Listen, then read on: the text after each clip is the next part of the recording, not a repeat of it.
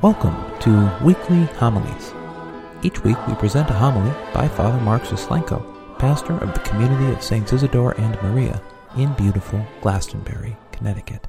These are introduced by myself, Jonathan Sozak, director of our community's Faith Formation Office. For more about Father Mark and the life of our community, please head over to isidoreandmaria.org. Today we present Season 2, Episode 19 of this podcast. We'll hear Father Mark's homily from April 28th, 2019, the second Sunday of Easter in Year C. The Gospel for this week is John chapter 20, verses 19 through 31. Let's listen now to that reading, then hear Father Mark's response. A reading from the Gospel of John. On the evening of that first day of the week, when the doors were locked where the disciples were, for fear of the Jews, Jesus came and stood in their midst, and said to them, "Peace be with you." When he had said this, he showed them his hands and his side.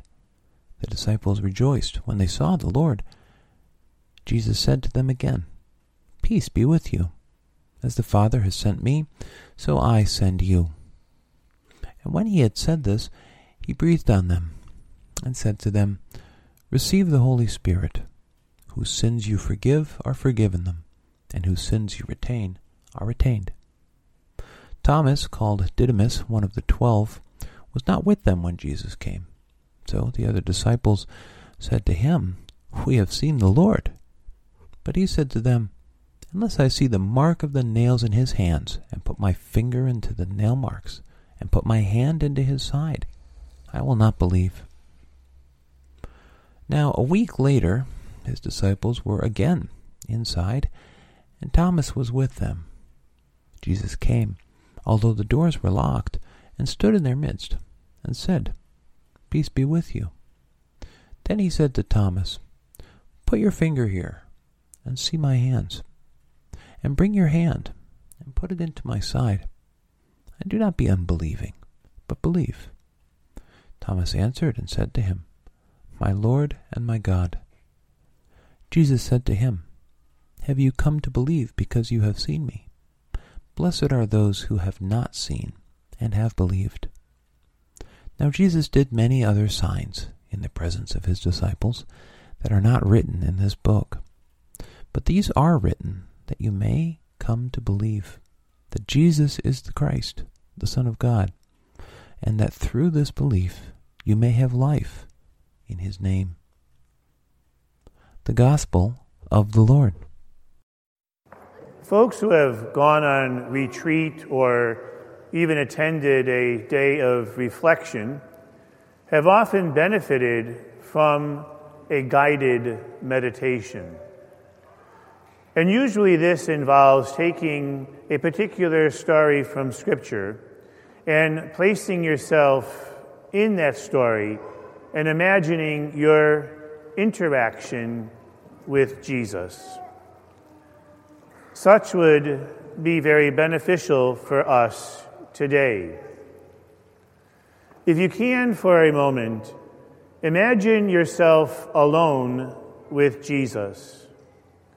With all of your baggage, with all of your sinfulness, with all of the anxieties and worries that are present in your life, with all your foibles and idiosyncrasies, your successes and failures, the person you find yourself to be in the presence of Jesus.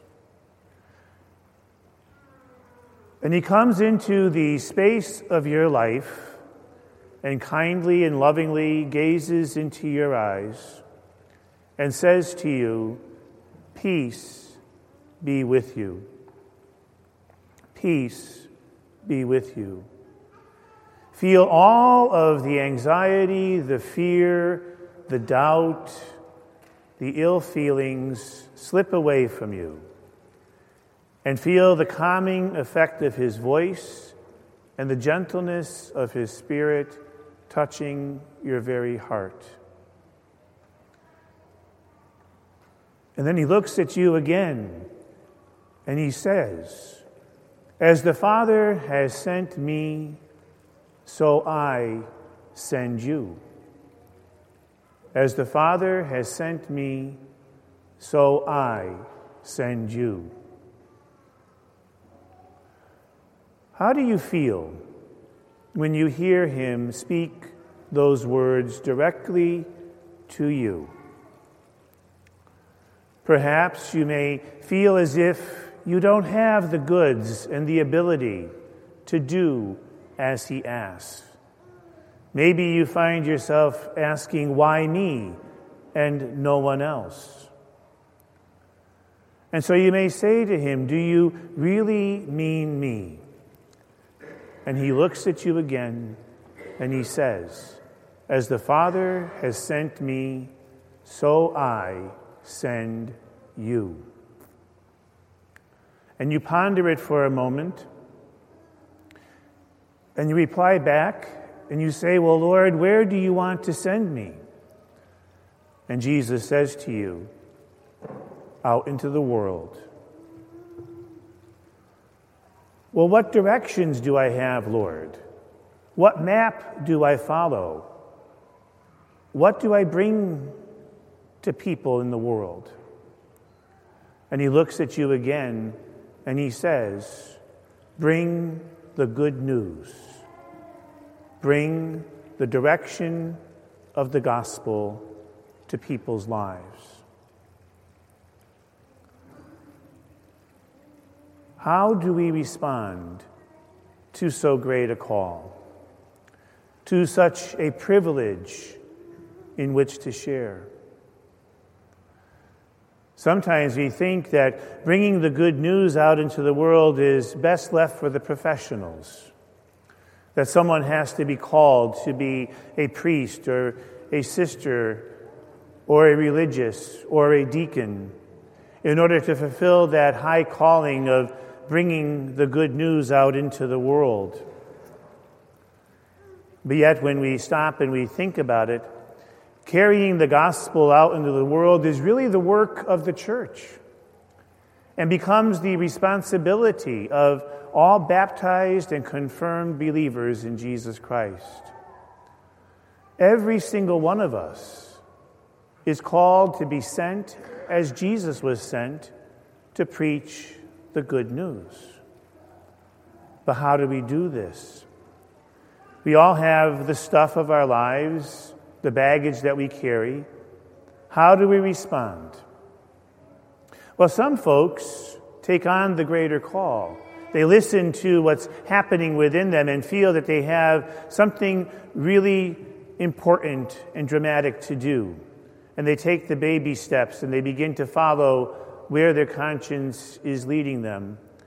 And they find themselves becoming someone like St. Francis of Assisi or St. Teresa of Calcutta, called with very specific gifts to use in very specific ways. Still very humble, very human, but following within. Other folks discern a different path and get about the business of family life and organizing their human priorities and finding themselves very much involved with their church and wanting to give back more. And so they become an extraordinary minister of Holy Communion. They become a cantor. They become a reader or a lector. They become an altar server. They become an usher, a greeter, and all of the other many things that we do in our faith community as acts of ministry and service. Some find themselves called to comfort the dying and visiting the sick. And then there's another group where most of the folks fall. They take up their faith and they want to simply bring it into the reality of their lives and beyond. And how do we do that? How do we participate in the work of the church without formally associating ourselves with a particular act of ministry? St. Teresa of Calcutta had a wonderful way of describing that as well. She said, "Do small things with great love." Do small things with great love. You see, spreading the good news is really all about spreading the resurrection of Christ, because Jesus Christ has risen from the dead, and it is based on that reality that we sing Alleluia. And it is that very Alleluia that we are called to bring out into a world that doesn't understand what Alleluia really means. Resurrection is not just about the change that is going to happen in the life to come. Resurrection is about the power of the risen Christ alive today, bringing about change. A resurrected presence that we receive every time we bring the Eucharist into our very souls. It is a resurrection presence that can change lives here and now, profoundly and dramatically. Simply by doing simple things with great love. The smallest of gestures can change a person's life. You may stumble upon someone who is in a very angry, very lonely place. And a simple touch and a simple smile can be all that's needed for them that day to be picked up out of that very desperate and dark hole that they find themselves in. A gesture, as simple as opening a door, if done with great love and intention, can make someone feel welcome and accepted. An ear that is willing to listen and set aside one's own agenda to the pain and the story of another can bring a transforming effect to another human being's life. Look at what touching did to Thomas when he was able to touch the wounds of Christ, how it healed him and brought him great faith. Doing simple things with great love causes someone to step back and say, why did they do that? Where does that love come from? It comes from my faith in the resurrected Christ. And maybe that faith that you hold dear, that overflows in works of mercy and justice, peace, love, and compassion, can bring someone else to the same faith Thomas discovered, and they too can look at the Lord and then say, my Lord and God.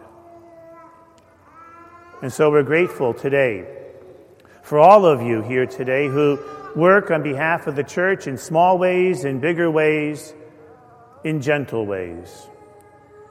In folks that take up the mission of the gospel, not only for the benefit of our community, but the benefit from those outside of our community, those who are hurting, who need to feel the compassion and love of Christ. And so we celebrate those gifts today and share our gratitude with you. May the ministry of the church, propelled by the resurrection of Christ, be brought to all corners of the world. And may we never tire of living the gospel, even when those times come when it may not be well received, or we find ourselves even rejected. May we persevere, always in faith, in hope, and especially in love. Thank you for listening. We'll see you next time.